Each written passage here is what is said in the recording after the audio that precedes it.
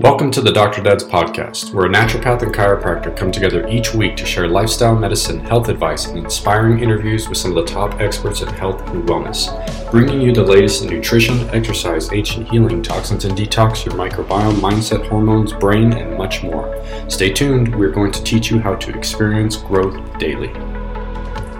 Hey everybody, Dr. Dad's coming at you again. This is Dr. David Wardy. I'm with my partner in crime, Dr. Nick Jensen. What's up, brother? Just happy to be here with you guys. It's going to be an exciting topic today, so I'm jazzed up.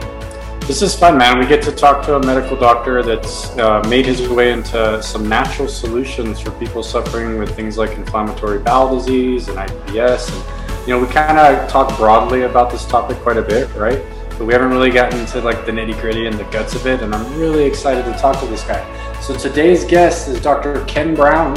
I'm going to give you guys a quick bio about him real quick, and then we're going to get into it because we got a lot of really cool stuff to talk about today. So Ken received his medical degree from University of Nebraska Medical School, and he completed his fellowship in gastroenterology in San Antonio, Texas. He's a board-certified gastroenterologist, and he's been in practice for over 18 years, and he focuses on inflammatory bowel disease and IBS. He declared that his mission is to bridge this gap between medical and natural science.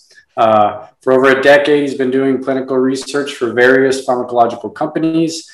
He's recognized an unmet need for a natural solution to help his patients with IBS find relief. After developing the only all-natural and clinically proven answer for IBS and bloating for over 6 years, it's called Atrantil, launched in the summer of 2015. Dr. Brown developed Atrantil to help those suffering from the symptoms of IBS, which we know are caused by bacterial overgrowth, which is what we're going to get into today. He continues his research in finding natural solutions based in science with an emphasis in using cannabidiol in addition to Atrantil. You can also find Dr. Brown on his podcast called The Gut Check Project, where he talks to a lot of, I believe, other scientists and doctors and get to know the guys that are actually doing the research for all the wonderful things that he's doing. So Dr. Ken Brown, thank you for joining us, man. Man, I'm so excited to be here. I'm here with the superheroes of functional medicine, the Dr. Dads. I love it. This is exciting. Great to see you guys. I met you both at Dr. Pompa's conference, and we talked a little bit afterwards. I'm thrilled to be here. This is really cool. Yeah, for those of you that don't know, we had a little joke going because this gentleman, this superhero doctor, actually looks a lot like an actor, and I was like, dude, is this Jason Segel here, or is this actually Ken Brown? Who am I speaking to? And he looks like a movie star. He's got information that's absolutely phenomenal. I mean, you literally blew us away when you got into the nitty gritty of gut physiology and what it means to heal at that level. So. David, where do we start with this guy? I mean, he's got so much information. Ken, the biggest thing is like you've always stayed in my head. That talk that you gave, I think that was like 4 years ago. I was so blown away that there was this MD that was moving his way into natural solutions to help people with a serious problem that I think is very widespread now, which is IBS. I mean, it's kind of getting really common. I mean, a lot of the patients that I see roll into me, it's a constant thing I'm seeing on the paperwork now. People are just struggling with inflammatory bowel disease. So why don't we get into how big of a problem this is and how you found that you needed to find these solutions, because like you said, a lot of your colleagues weren't finding other ways to help people get them relief for these problems. So it's an honor to find my way into this functional medicine community because I'm a traditionally trained gastroenterologist. And when I started my practice, I got into pharmaceutical research. And that's really where I started to develop the whole research aspect of everything. I was doing phase 3 studies.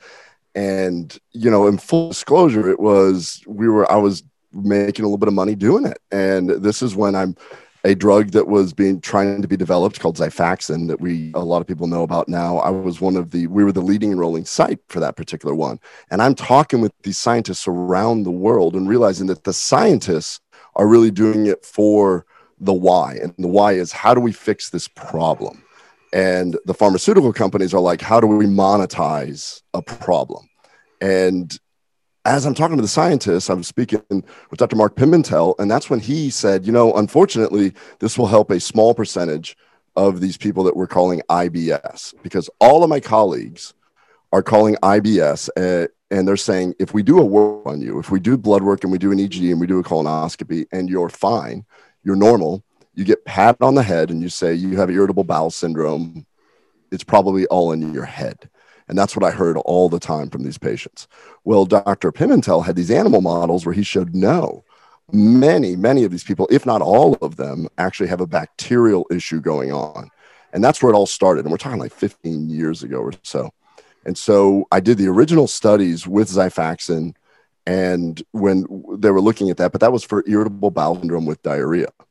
And Mark and I were sitting there talking, and he's like, unfortunately, we got to find something for the bloated, constipated person. And anything that's available now will not work, because we now know, or he figured out in his lab, that the bloated, constipated person can have bacteria growing where it shouldn't be in the small bowel. And if some of that bacteria is from a kingdom called the Archaeobacter, they'll produce methane.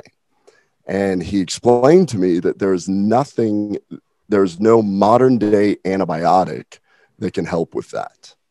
And that's where I was like, I'm from Nebraska originally. And I started thinking back, and I was like, wait a minute. I remember seeing some stuff about farmers being told to change the feed in cattle because the methane being produced by cows is affecting the ozone layer. So it came from an environmental place first. And then I went back and looked at all that data, and I just went, oh my goodness, there's actually natural things that are much more effective to try and treat this Archaea species that is producing this methane. And so the next several years after that, me and my research manager, we were just looking at all this animal data, deciding on, okay, what would be the best combination? And it was shocking to see that there was an institution that was like looking at adding this to cattle and they could decrease methane here. And there was another institution adding something else, but they weren't communicating. And I figured out that if we could take 3 natural polyphenols, and polyphenols are the molecules that make vegetables colorful and fruits colorful, that we could effectively get rid of this bacteria and decrease the gas production. That's how it all started. And so it was kind of a, let's see what happens sort of thing. And we looked at the data, the safety was there. We realized, we started getting into the chemistry of it, and working with scientists from all over the country, actually all over the world, because we ended up having to speak with scientists in Argentina to try and actually realize that the best molecule would be a large, stable polyphenol combination. And we can get into that and what that means later. But essentially, we figured out that if you take this combination of Mother Nature's secret weapon, it exists in the natural form, we can calm the intestines down, we can soak up some of the gas that's being produced, and get rid of the Archaeobacter that's just producing the methane, and shut down the enzyme. And so that was how we started. And then I did 2 clinical trials on that. We did one randomized placebo-controlled trial, which showed a really good p-value, meaning that we knew that the effects, although the study was small, the effects were great. And then I did another study that we published both studies, where we looked at people that had failed every pharmacologic agent, and we had close to an 80% success rate. Now, to put this in perspective, Xifaxan had a 9% over placebo success rate, and they sold for. Can we say that again? 9. Xifaxan had a 9% over the placebo rate. Yeah. And I still use Xifaxan. I'm still a fan because I use it in certain regards. 9% over placebo rate, and they sold for $14 billion. Salix sold and got bought. And so it's that big of a market. So when you talk about the scope of the market, it's been estimated to be around 20% of the US population. Worldwide, it varies in different countries, but it's around anywhere between 10 to 20% of the world population. So it's a massive thing. The real question is that once I figured this out and then went in to develop a company and doing this, and then stumbled into the functional medicine world, you guys have been talking about this way before it came in to vogue and it's still not in vogue with the traditional gastroenterologists. I still get so many people that say, I've gone to 2 other gastroenterologists, I have IBS, and I just asked one question. I'm just like, when did this start? It started 2 years ago. and I almost feel bad because it's like you have the same conversation and it's like light bulbs go off in somebody else's head. And I'm just like, I feel bad that you had 5 years to hear this. That's what I feel bad about.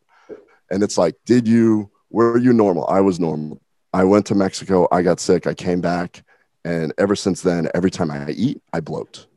And every time I eat carbohydrates specifically, and I just listen to that and I go, okay, you've already been scoped. You've already been had blood work and everything. We're just going to treat this. And that's where the whole concept of bacterial overgrowth comes in. And you guys are very familiar with that. But that's kind of the history of this. It was an aha moment because I thought about a blood cow and went, we could fix people. And in the process of fixing people, you're fixing all these bloated cows as well, which is incredible. You know what? This is nuts. But I've been contacted by some cattle companies where they want to license my product. And I'm like, I took it from you guys. They're like, what you're doing seems like it would make sense in cows. And I'm like, yeah, kind of does, doesn't it? Yeah, it was kind of your idea. It's almost like, what? Oh, that's amazing. They want to make a feed to add. I'm like, well, you can, sure. Okay. Pretty being done, but all right, we can do it. I love that story because it's a power of observation, right? I mean, I feel like we get so narrow in our focus that we keep looking at pathology and histology and what's happening in that cell, and then we step back and look at what's happening in nature and find these similar paradigms. And man, like that was incredible. I hadn't heard that story of like that's how it actually all started. That's actually how it all started, and the whole how I built this kind of thing is really fun because then you run into these little hurdles of how do I on a quick little side note, just to kind of explain it. I knew that this bark existed called Quebracho, Colorado. There's a white Quebracho that people mistook. But this one is very different. And it comes down to the chemistry. And so there's two companies that actually manufacture this, and it's being used in wines. So it's the tannin in wine. It's being used in the leather industry. So it's used around, and it gets put in beer. So I knew that it was safe for human consumption. I knew that we had this animal data. I just didn't know how to get it because you can't just call someplace because it's never been put into a supplement before. And it's in Argentina, and my mother happens to be Argentinian. And so I'm like, do we have any cousins in Argentina? And so she called a cousin who's a physician that drove to the facility and said that she needs some of this product. Next thing I know, I've got a 5-kilogram bag being shipped to my office. And I'm like, well, there it is. We got it. I guess we're doing this. But it was kind of a funny thing. It required the whole family. Who you know is more important kind of thing. Yeah. That's crazy. Wow. So conventional treatment for IBS, from the time of when you've kind of discovered this to where we are now, like what's happening in that world? Is there any changes? I mean, you said Xivaxin's still being utilized, but maybe if you could speak a little bit to like the antibiotic therapy and where those roadblocks are, and then take us into the world of polyphenols and all the things that you've discovered there. Absolutely. So in my world, the pharmaceutical industry has paid attention that this is a massive market. So over the last 10 years, multiple drugs have come out, multiple drugs have come in and then got withdrawn by the FDA, like Zelnorm, which is one of them, because of some side effects. The problem is that everything essentially treats the symptom. They're not trying to figure out the why. And if you can figure out why in everything in your life, if you figure out why you guys have this podcast that brings the passion that keeps you going, the why you feel this way is because there's a reason that something's going on with your health. And unfortunately, functional medicine is way ahead of allopathic medicine in that regard, where you look for the why. So we get all these drug reps come into the office and there's multiple drugs now. So, and everything's trying to figure out the bloated, constipated person. And so there's Amitiza, there's Linzess, there's Trulance, there's Motegrity, there's Zelnorm. They're all slightly better than placebo. And the problem is they also all cost a ridiculous amount of money. Yeah. And they have some side effects and things like that. And they all work in a different way, at least in my world, where they will explain about how they improve the motility of the intestines or how they increase fluid in the intestines. But I still get these patients that come back and they're like, that's fine, but I'm still bloated. There's not a pharmacologic agent that helps with the bloating, which is the main symptom that many people feel needs to be treated. Just because I can make you poop, but you don't really feel empty and you don't feel any different, but yes, you pooped, then that becomes a statistical success, but the patient doesn't feel better. And then we start getting into the aspects of the brain-gut connection, that when you have an inflamed gut, then you're going to have an inflamed brain. Now we've got people that have these other issues that they didn't have before. So frequently I'll see somebody that will present and they'll say, I've been bloated, blah, blah, blah. I feel bad. I have constipation. And then I just ask, I'm like, do you ever feel like you're in a brain fog? And they'll just look at me and go, yeah. I'm like, do you ever feel like you're sluggish and fatigued? They're like, oh my gosh, yes. Why? Why are you asking this? And I'm like, because it makes sense now. You've got inflammation, which is affecting your brain, and this is where it's at. So that's the other side of the coin that all of my colleagues, most of my colleagues will usually do, is they'll say, oh, we need to treat the brain. So we're going to put you on an SSRI. We're going to put you on an antidepressant. Maybe that's what you need because your symptoms seem to be in your head because everything looks normal on paper. So you must be, having this situation that you're causing because you're stressed or you're depressed or you're whatever. And that's the worst thing in the whole world. Somebody through a colonoscopy and they wake up and they get, they go, hey, good news. Everything's normal. You're fine. It must be in your head. And then they drive home and they're like, I feel horrible. How is this in my head? And so the movement of traditional medicine continues in that same path of there's a huge market, there's a huge profitability component, but we're not treating the underlying cause. And Xifaxan still can't say what they do because they got FDA approval for IBS with diarrhea. Really, all Xifaxan does, it's a non-absorbable antibiotic. So it's a poorly absorbed antibiotic that works in the intestinal lumen to get rid of the bacteria that's there, presumably the bacteria that's producing hydrogen sulfide. So a limited spectrum, slightly better than placebo, but it's the only tool in that belt. And that's why it still sells a lot, and I'm a big fan of it, and I use it a lot, but that at least is hinting towards the underlying cause. And yet they can't talk about it. They can't say SIBO. They can't do any of that because the FDA says you can only go for one indication, and that's all you can say. So the current path is, if any of your listeners are either a practitioner or somebody that's having these symptoms, is that there are options, and it doesn't necessarily have to be the traditional method of, if you're normal, you're going to be labeled this, and then once you're labeled, you're going to be put on an SSRI. There are some other ways to get around that, and we can talk about the nuance of how I treat this in really difficult to treat cases, but what you have is this ability to look at this and say, no, there could be an underlying cause. If we don't treat the underlying cause, then I'll continue to suffer from this and then be essentially forced to take these medications for the rest of my life. Yeah. Go ahead, David. Well, earlier, Ken, you were talking about a specific type of bacteria that causes some of these overgrowth issues. The thing that just keeps kind of coming up into my head as you're just mentioning SIBO and stuff like that is Candida.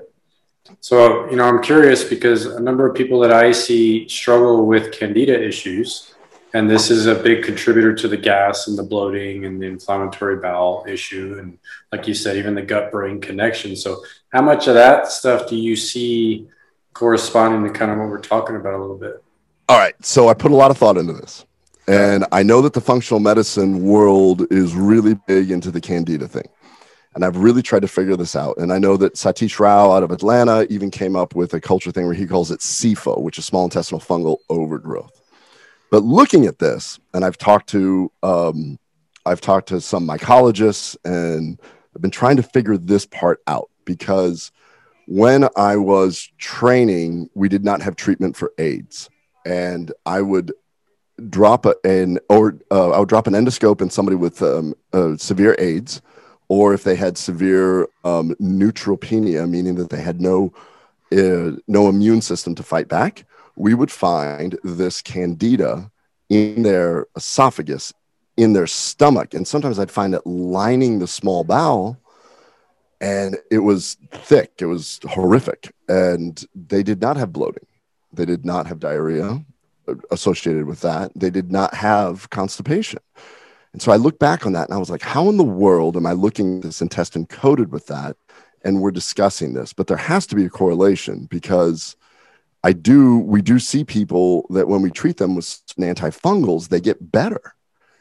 And then a mycologist explained it to me. He's like, wait a minute, you're trying to figure out if they get bloated. He's like, well, the candida will not make you bloated alone, because they're a decomposition organism. So when they digest things, they release CO2, carbon dioxide. CO2 freely diffuses from the intestines and gets absorbed into the blood. So much so that we use carbon dioxide when we do our procedures so that people don't feel bloated after we get done. So looking at that, I started thinking, well, what is the correlation here? Why do some people get better? Why? Because I just get refractory cases now. And so why can I take somebody and treat them with Atrantil, possibly another antibiotic, and then add an antifungal and they get better? This mycologist explained to me, he's like, wait a minute, you're trying to get rid of methane, right? And he goes, that's it. The archaea and the fungus, they're symbiotic. They're brothers in arms. The decomposition of the sugar into CO2, the archaea goes, oh, I would like that carbon to make methane. Thank you, sir. They work together. So that's why I struggled a long time to figure out why in the world does the candida play a role, but it's not the only role. I think it is this dance between the archaea and the candida. They decompose this, and it's an opportunistic opportunity for both organisms to grow, which is why they kind of go. Now, from the functional aspect, a lot of the candida treatments in the natural world also have antimicrobial effects, which is why you'll see some benefit. So that's my long-winded answer of where does candida come in. Well, no, that was a great answer, because some of the things I'm reading now, that a lot of docs are coming forward with just from observations, they'll treat SIBO and they'll be successful, and they'll see a patient go into good remission for a good while, and the patient will feel much better. But then they'll have it come back with a vengeance. But when they go in and test the second round, it's a SIFO issue. So they went from having a bacterial overgrowth issue, and then it pushes more into a fungal overgrowth. But that makes sense with what you're telling us, because these guys are symbiotic in nature. So you disrupt one of them and it's going to throw the other one off. Absolutely. And we're still learning about that, because we realize that probably viruses and some small parasites are probably all playing a role. This is the complexity of the microbiome, which isn't just the bacteria, is we have the ability to test. We don't really understand how to manipulate it yet. And the beauty is, I don't think the pharmaceutical industry will ever be able to figure it out, because they have to go with a single molecular structure.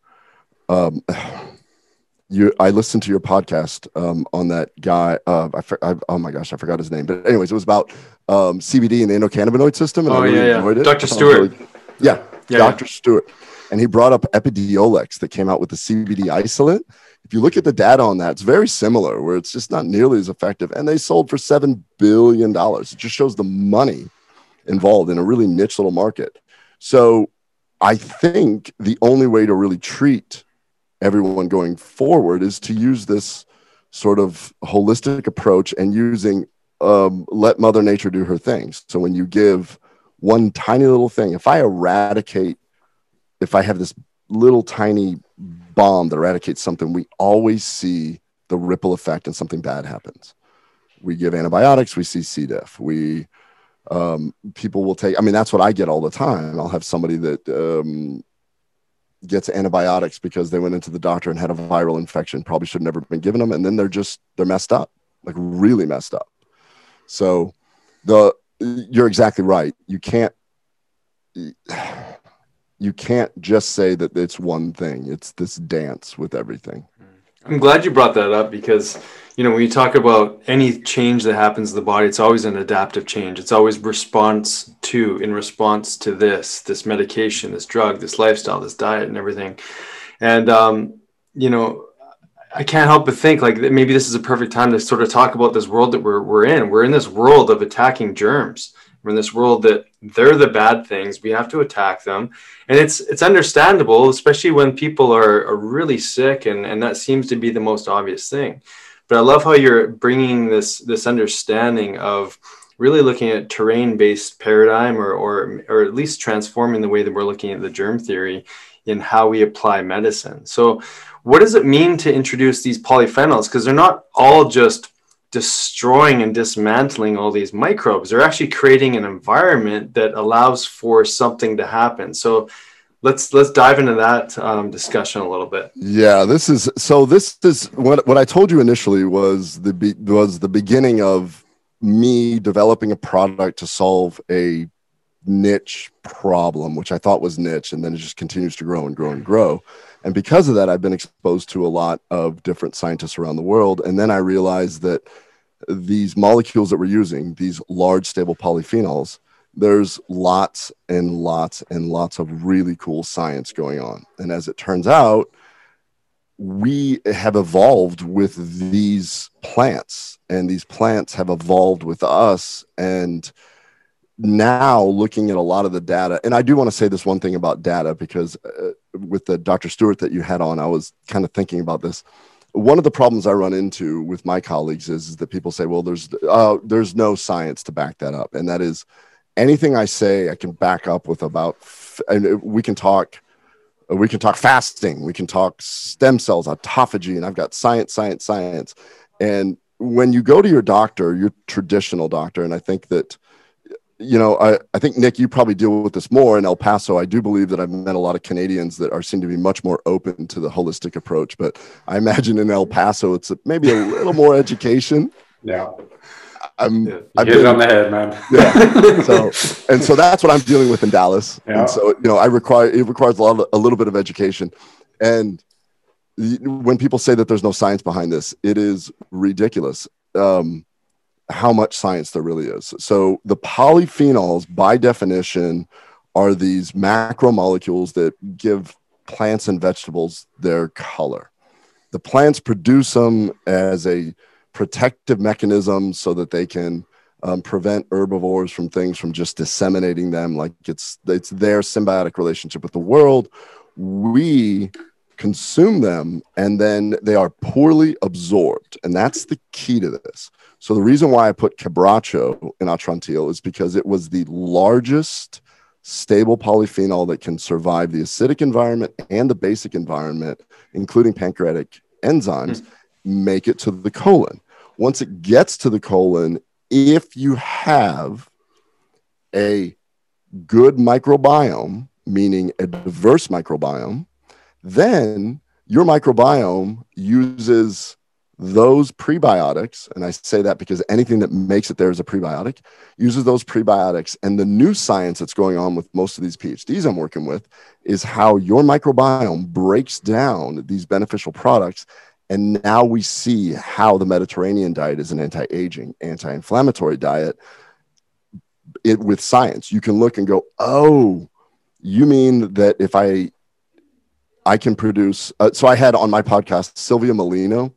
It was super fun because now I'm working with her. We're working in conjunction because lives in Spain. She's Argentinian. And she speaks very little English, but I had her on the podcast and it was awesome because her paper was groundbreaking. She took a model of taking these polyphenols and putting them through a digestive process. And then she did a gas chromatograph of what happens when she fermented them. So she showed that really they don't break down very well, but once she fermented them, then she took Quebracho and she took chestnut, which are the two large polyphenols that she got her PhD in. And she showed, and this is stuff that people never talk about.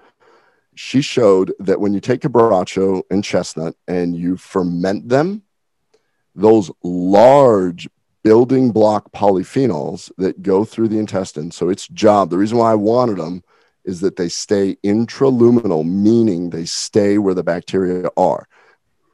Stating that if you take an antibiotic to get rid of SIBO, you absorb the antibiotic, it becomes systemic. The bacteria in the lumen are still just hanging out partying. So that was kind of that's the concept that the pharmaceutical industry is missing, except for Xifaxan. They knew that it doesn't get absorbed. So then she showed that once she fermented them and she did a gas chromatograph to see what actually got produced, so she could show the molecules. Incredible, blew my mind. Quercetin is kicked off. ECGC, which is green tea extract, is kicked off. Urolithin A, urolithin B is kicked off. Like all these things that other people are taking smaller phenolic compounds and making supplements. Wow. They don't get absorbed very well either. Curcumin, turmeric, doesn't get absorbed. We've got articles to show that it goes to the colon where then it gets broken down and then it's absorbed into beneficial things. The short chain fatty acids, butyrate, and so on. So the science of this is really, really cool. We had Charlene Van Buiten, who did her thesis on how the cabracho tannin binds to gliadin when people eat gluten. And that's how these polyphenols prevent gluten sensitivity in certain people, because it forms this matrix around it. Weird. Like, it was mind-blowing. Like, how does nature know to do that? It was wild. So there's this whole science. You're going to see a lot more coming out about the role of these polyphenols and how they do this. My only concern is that you still have to have a properly functioning microbiome. You have to have a diverse bacterial load. So however, we still have to do that, which means we still have to avoid the processed foods. We still have to have proper sleep cycles. We still have to do the things that you guys talk about all the time. Make sure that you have proper cell turnover so that, the chronic inflammation needs to decrease. Otherwise, it's an uphill battle for everything. If you're treating one thing, but you're not sleeping, then, one other thing really quick, David, I'm sorry, Nick, I think Nick, you talked about this. We were talking about the whole SIBO and it recurring. It's a motility thing.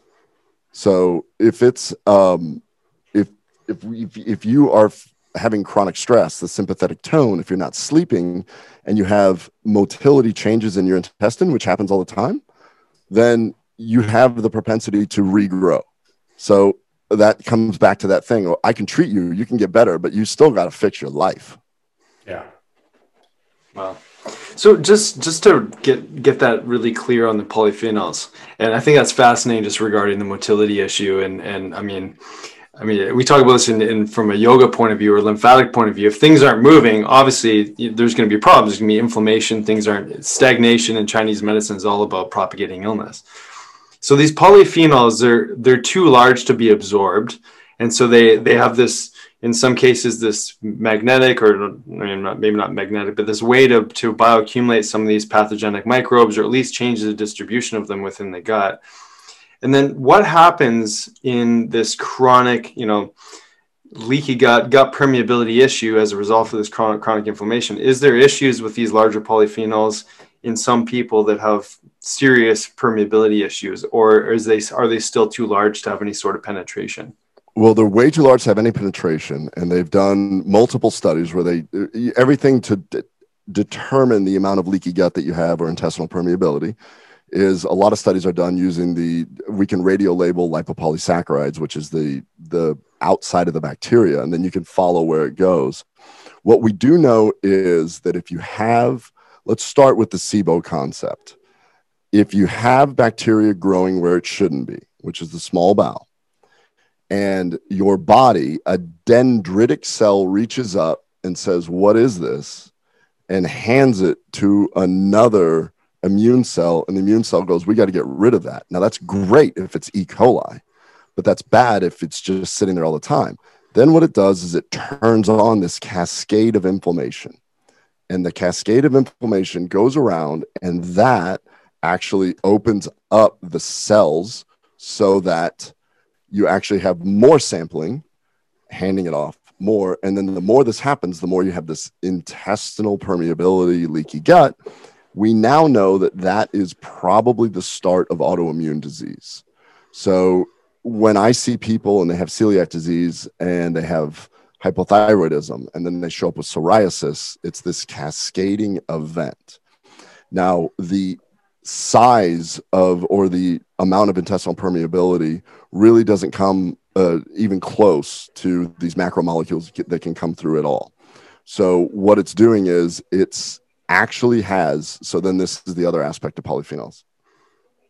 I'm reading right now a 50-page pre-proof, and the title of it, nauseating, but we discuss a lot of this stuff: bioactivity, bioavailability, and gut microbiota transformations of dietary phenolic compounds, polyphenols, implications for COVID-19. So it's a pre-proof.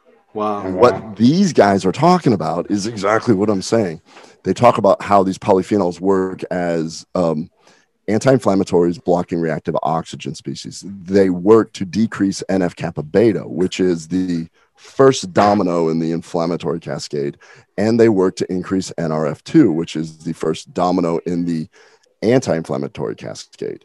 So I was fascinated that somebody sent this to me, and they're like, "You're going to like this. This is pre-proof. I think you're going to want to contact these people." And this is in regards to COVID-19, but basically it's in regards to inflammation. They're not really describing it with that. It all comes down to, so once you get rid of the bacteria, that's the underlying cause. Then you mitigate the immune system by saying, we're going to put you back in balance. So we're going to not have the IL-6 floating around. We're not going to have TNF alpha floating around. We're going to stop this NF-kappa beta thing. And those are all just inflammatory cytokines. It just means inflammation. So when you stop that, then it allows your body to heal. Then in theory, or in more than in theory, then it goes to the colon, where then your colonic bacteria can actually increase their diversity.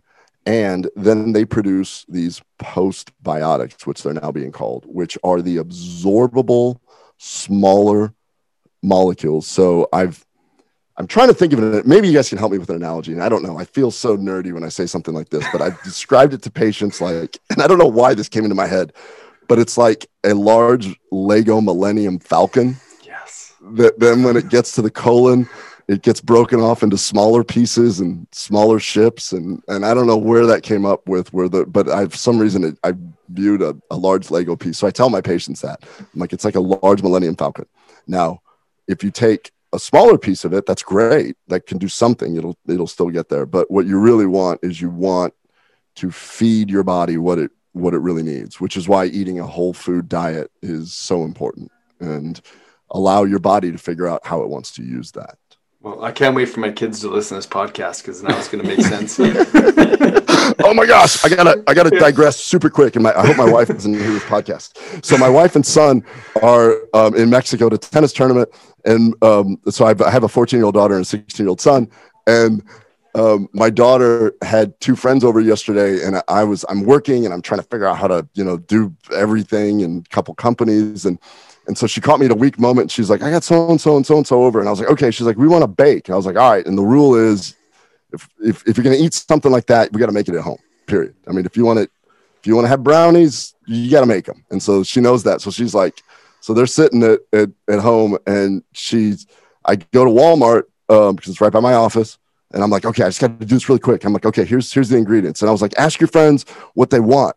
And it was Tic Tacs and Sour Patches, and I was like going like kind of vomiting in my mouth as I was like paying for them. It's the first time ever like that stuff was brought into my house. I was like, I'm just doing this so that I can just get on with my work day, and I feel horrible, and I'm like, I don't know. It's a science experiment, right?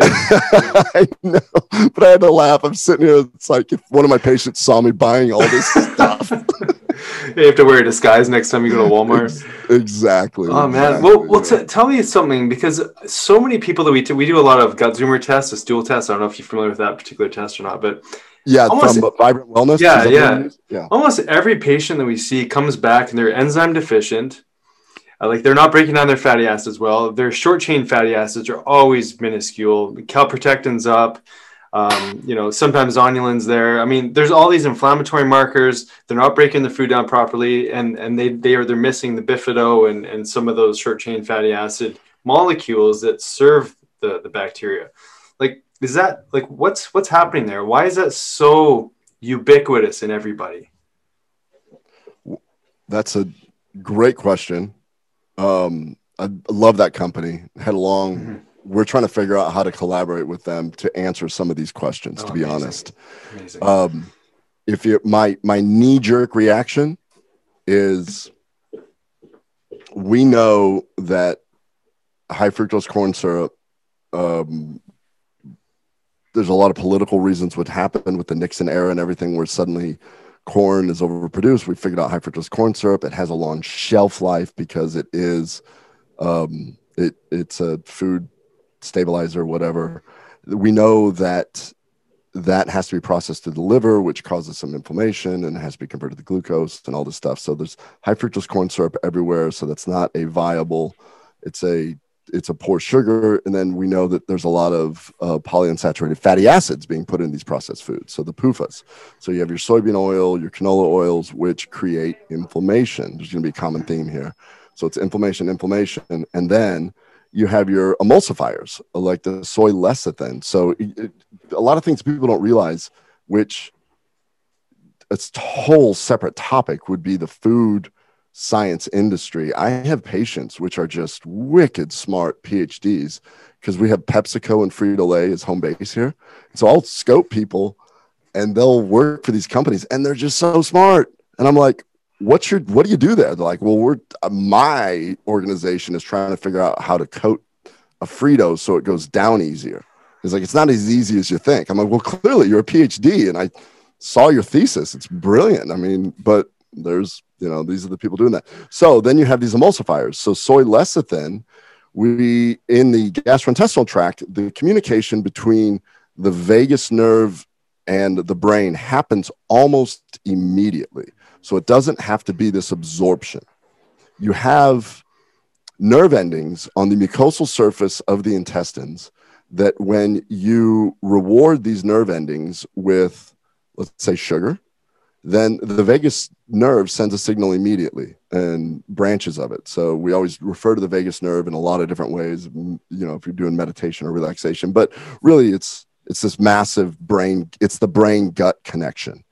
And these nerves say, okay, I want more sugar because that's the reward, or we've had enough amino acids and we had enough good fats, that they send the signal to say, okay, release leptin.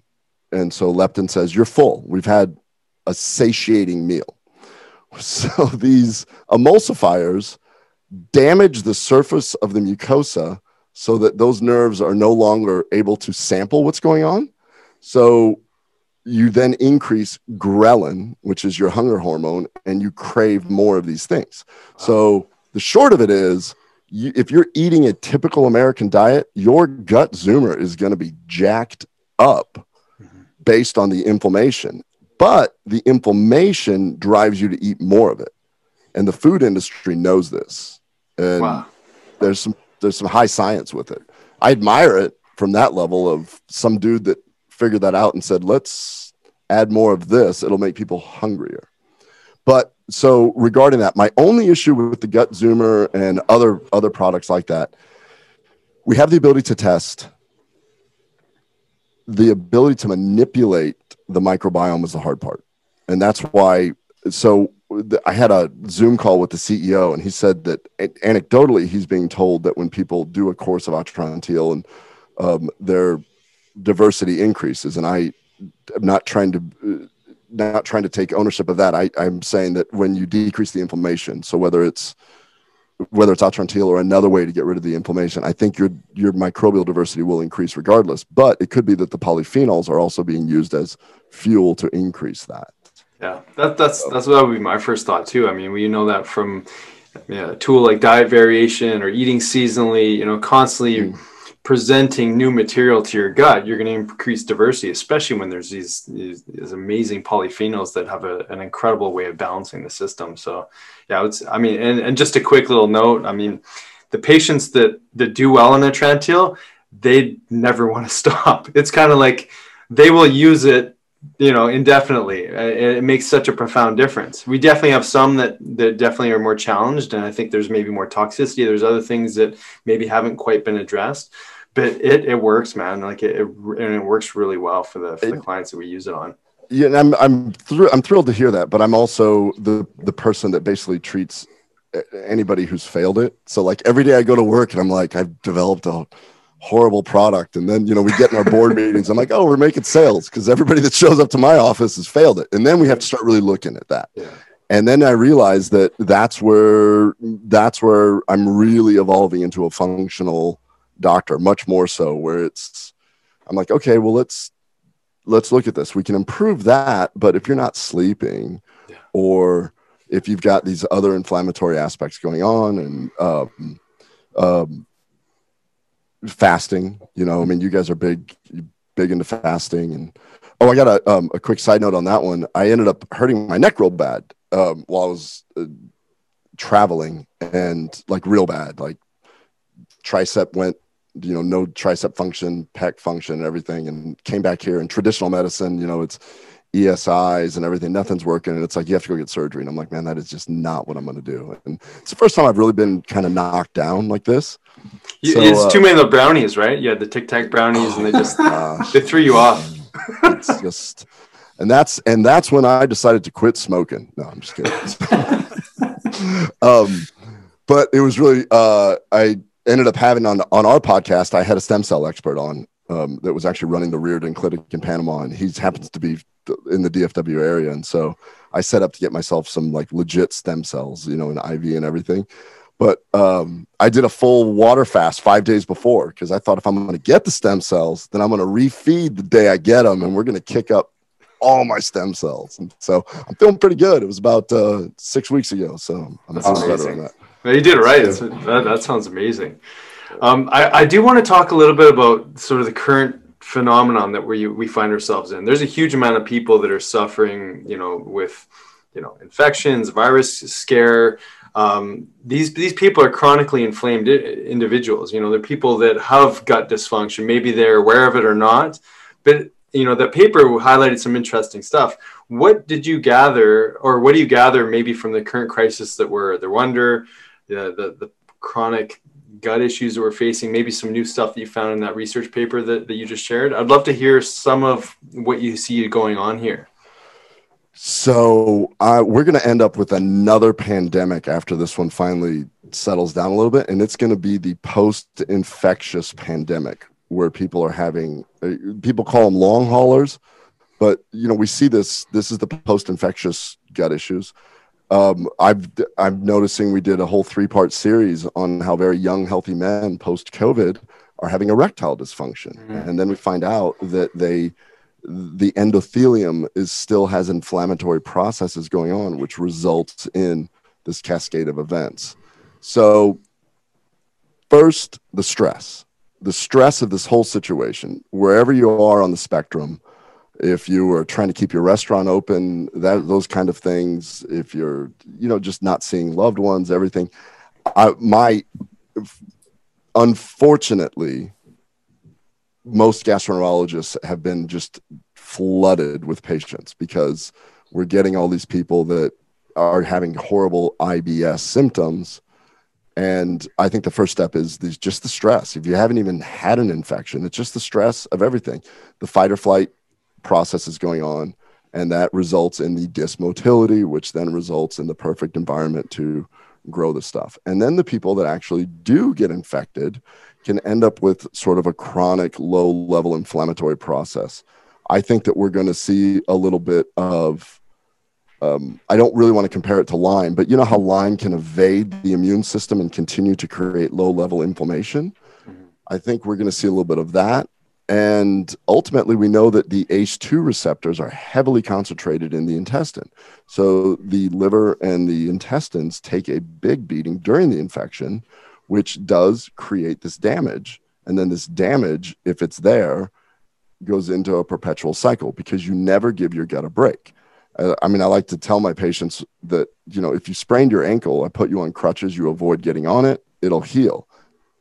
Your gut is its own thing. It's got its own mind. It has its own clock. It has its own immune system, has its own nervous system. So when it's out of whack, it's going to, the the gut is the root cause of so many things. And I think we're going to see a lot in the current environment of doctors having another pandemic of all these other things that are going to, and it all comes down to one key word I keep saying over and over: inflammation. That's the thing. Chronic inflammation, bad. Acute inflammation, great. You got to be able to control that. One other thing that I did want to say really quick, I mentioned fasting for a reason. The polyphenols, there's lots of data to show that it's a fasting mimetic molecule. So Jason Fung, the big fasting guy, he has shown that these polyphenols, he actually recommends taking polyphenols while you're fasting because it augments it. And so and the polyphenols, I just keep saying that because it's a natural Mother Nature's product. So it isn't unique to one thing. But it's that powerful. It's amazing. David, go ahead, buddy. So Ken, I'm very interested. You're kind of moving into the endocannabinoid system. You're using cannabinoids to complement the Atrantil with some of your methods. Can we get a little bit into that and speak a little bit about how you've made your way into that realm? Yeah. So the actual story of that, which is kind of funny, was that, have you guys ever been to PaleoFX? No, but I've always wanted to go. Yeah, we talked about going a couple of years ago. We were, I was checking it out, and I'm walking by a booth, and the person who's now a really good friend, you guys should have her on your podcast. Her name is Christine Thiel. She just grabs me and goes, and this is years ago, and so this is Texas. It's going to be a little late to the game on. I mean, Nick, you could probably appreciate that. I think they were arresting people in Tarrant County for CBD, and that was just like a year ago. It was just all drugs to, here. So I get grabbed, and she starts telling me about the benefits of CBD, and I'm just like, whatever. But she was super charming and nice and fun. And I was like, fine, just send me a case to my office. And I gave a case away to patients, not telling them anything. And then, like, of the 12 people, the 9 of them came back and wanted more. And I was like, huh. And I gave it away. And they're saying, I'm willing to buy it. And I was like, okay, well, there's something to this. So then it started talking to some scientists and getting into the endocannabinoid system. Dr. Stewart did a great job of talking about that. And it started to make sense to me that this is part of that dance of how the endocannabinoid system sits on the postsynaptic site, or basically our own endocannabinoids. And they're kind of work like a traffic cop, to say too much, we need a little more, here it is. And it started to make sense. And then I went all in when I got contacted by a PhD, and the research they were doing was they were looking at how one of the ways that they wanted to see if our particular polyphenol blend could help in their research, which is they were looking at how to protect FAAH, which is the enzyme that breaks down anandamide. And so FAAH breaks that down. FAAH goes up in times of stress. So the more stressed you are, the more you'll break down your own endocannabinoids. So the more inflammation you have. And then what they showed is that you can actually decrease the amount of that enzyme by an appropriate amount of inflammatory molecules, which are byproducts of the polyphenols. And that's when I was like, what? This is crazy. So started looking into the science, and that's how I really got into it. And then I realized that when I combine the two, I get a better benefit. And so that's how I got into the whole CBD thing, and then ended up working with them. And I have my, I'm super excited because the ultimate goal of getting into the CBD was to find the niche and help certain people with certain diseases. I really feel like inflammatory bowel disease, which is different than IBS. This is where your own body attacks your colon or your intestines. I'm going to publish a trial here soon of just a case series of a CBD plus a terpene combination in conjunction with the polyphenols. I show endoscopic and pathologic complete remission, meaning I can look in there and I can biopsy and show that it's gone. Wow. And it's so necessary because it's the same thing that we were talking about earlier, where a lot of these medications my patients can't afford because the insurance companies no longer pay for them, or they're owned by a niche company. So they they go up in price. And here you have a situation where, once again, your gut does not, when it's misbehaving, it will misbehave whether you want it to or not. And if you're somebody that has inflammatory bowel disease, ulcerative colitis, and you're bleeding and having 20 bowel movements a day, and the fact that some of these drugs cost $1,000 a month, I mean, it's criminal. I mean, this isn't cosmetic stuff here. This isn't Botox for a frown. This is debilitating issues. So that's kind of my why right now. We're going to figure out how to help those people. It's amazing. Oh, that's huge. Can't wait to keep following up with you on that particular area of research. I mean, this is huge. You know, when people really, I guess, appreciate just the extent of dysfunction that's happening in the GI tract, and if they could start to realize that same phenomenon, that same perpetuity of that realization in the gut is continuing on and creating that communication in the brain. I mean, that neuroinflammation, that I truly feel like this connection and understanding and appreciating this connection is so vitally important, because I think it's affecting our decision making in this world. It's affecting how we are having troubles connecting with other people. It has to do with relationships. It has to do with our energy, our psychology. I mean, this is pivotal information. I love that how you started a lot of this conversation was like, do you experience brain fog? I mean, that's a fundamental aspect to being humans, to be able to use the faculty of our brain, which then communicates all those hormones and neuropeptides to every single tissue of the body. And I love that you're bringing so much attention into this area of the body that's so needed, because we are dealing with a pandemic, not only of gut issues and fear and everything else, but we're dealing with people with chronic brain inflammation that are making really difficult decisions and are having to make difficult decisions and having a really difficult time with it. Both you guys probably see this also, but when you take the onus off the patient and say, this isn't your fault. Yeah. There was a study that I came across looking at specifically high fructose corn syrup, and this is really cool. They showed that it was the first one where they could actually look at the brain inflammatory markers, and what they showed is that people that have a high diet of high fructose corn syrup had higher incidence of autism, ADHD, anxiety specifically. They were looking at those three things, the hyperactivity in the brain. And what they're able to show is that by eating high fructose corn syrup, it has to be converted in the liver.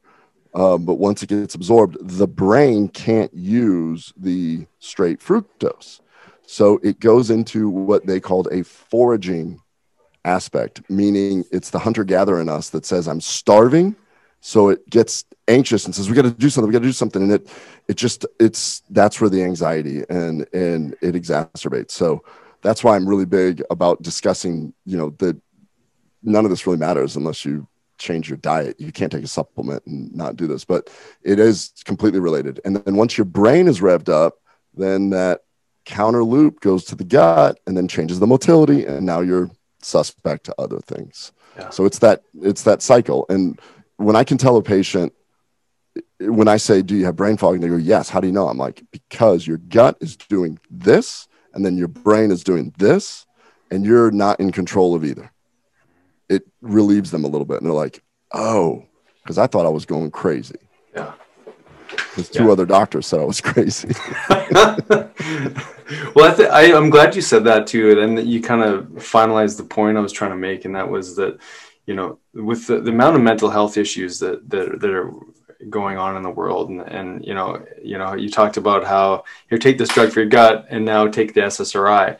If people can really appreciate what you're sharing, they can start to see that, yeah, I'm not broken. I need some work, obviously, but this isn't all happening in my mind. It's happening as a result of this physiology in the world, that the chaos, the toxicity, the crappy food, the chronic stress, all of those things are contributors. And here you're sharing a solution that could be a part of someone's healing plan. And it's so absolutely important. I also want to say, I know we're gonna close here in a bit, but I'm just pumped that you listened to one of our podcasts, man. That's amazing. You just made my day. You did. It was good. You guys are good. I love it. Thank you, man. I'm gonna listen to more. That's kind of the fun thing is that when you guys, and you've done a great job of organizing the podcast, and you can search it. And so like I can go on Spotify and search, and then I found you guys. I was like, oh, sweet. Awesome. David, go ahead. I know you might have some closing. Oh man, this information's been great. And just like to talk to like what Nick was saying, I love it how you brought a very comprehensive idea to people to understanding that number one, there are solutions and there is hope for some of the things that they're struggling with, but making and helping them understand that it's a full picture thing. You got to eat right. You know, you can't be eating crap and then just take a pill to try to find the shortcut, because there really aren't any. And you're really speaking to like, look, there's no shortcuts. It's the whole thing. You got to shift everything. You got to get upstream. And then these things are going to assist you in that healing journey. So, man, much appreciated. Your wealth of knowledge, man. I love talking to you, even better than last time. And we got to have you on, man, because I just feel like there's a whole lot more things that we could talk with you about. And we could dive into a little bit more with some of these things. Yeah, absolutely. And I feel like I'm learning all the time also. And so a few months from now, we may have a completely different discussion, expanding on some of these little aspects. So it's super fun. And I'm trying to find a little more time to do some publishing and, some stuff like that. So it's. Need to write a book, man. Yeah. That book. Yeah, that's I look at the way I write, and I'm just thinking, like when I read, I'm just like, wow, this person's so good at that. How in the world? And you got it in you, man. If you speak it with such truth and such passion, and it's it's really inspiring. I just got done reading Sinek's book on Start with Why, and I was like, it reinvigorated me to take a step back, because sometimes you just get sucked in. I mean, you know how it is. You get sucked into the problems of the business or whatever. I mean, I'm an entrepreneur, and you can get into the weeds, and I'm like, wait a minute, I gotta be why, because why is the fun part. Why is the waking up every day and trying to teach my kids, you got to find your why and everything. And so it just kind of resonated with me at this stage of my life. So.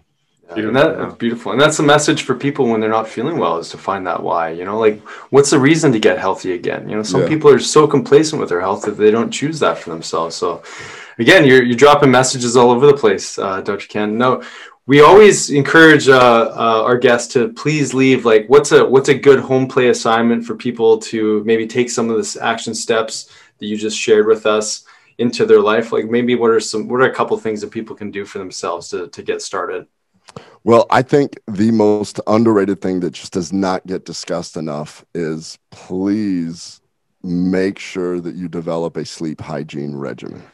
Before you go out and buy a supplement, before you decide to join a gym, look at your sleep hygiene and dedicate some very specific methods to make sure that you sleep, because I think that is probably the most under-discussed thing. And when I talk to my patients and I ask them, like, what is your regimen? And they're on their phone as they're going to sleep, checking Facebook. No, none of that. So that is the most important thing. And then the other thing is realizing that if you do have autoimmune disease, more than likely you have some sort of inflammation going on, and we need to protect your gut any way you can. And by all health begins and ends in the gut, in my opinion.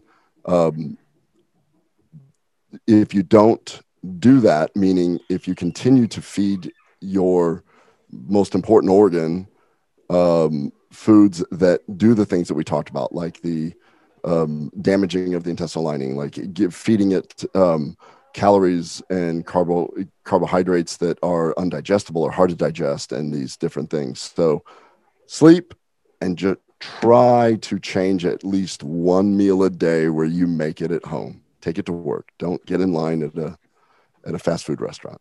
Yeah. Great advice, man. If you're going to make brownies, make them at home. I feel so horrible, but they were so good also. They were so good. Oh, that's amazing. Dr. Ken, lastly, the gut check project is your podcast. Everybody who's tuning into this, you gotta, I mean, if you want to dive deeper with these amazing scientists that Dr. Ken's talking about, check out the podcast. Atrantil is the name of the product. Both Dr. David and I both carry that at our clinics, and we're going to make sure that you've got a code where you can access it as well after checking out the podcast. Any other places that people can get your information and follow you and learn more about you? They can go to KBMD Health, like Ken Brown MD Health, kbmdhealth.com. That's where we have the CBD, and another fan of something else. You guys need to have David Roberts on your podcast. Cool. He developed Brock Elite, which is the world's only stable sulforaphane product, which is a whole separate topic. Him and his PhD, John Gilday, they're awesome. So I'll put you guys in touch with them, because this is very similar to the stuff that they talk about. And then if you want to just look at the from the doctor standpoint, I have KennethBrownMD.com, and then I guess kind of do some social media at kbmdhealth.com on Instagram. I don't do a whole lot. Awesome. I'm not a big social media fan, because I try not to look at my phone. Oh, I know. Like, you know. Just no time. Yeah. Well, it's part of my sleep regimen. That's right. Phone, you know. Oh, it's amazing. Thank you so much for sharing your day with us, Ken. Yeah, I appreciate thank you guys, and appreciate everything that you guys are doing. And yes, I love your podcast. You guys That's amazing. Thanks for listening. If you enjoyed today's podcast, please be sure to subscribe to the Dr. Dads and share with your family and friends. You can also follow and interact with Dr. Nick and Dr. David on Facebook and Instagram for a daily dose of inspiration and the latest in health and wellness. Be well.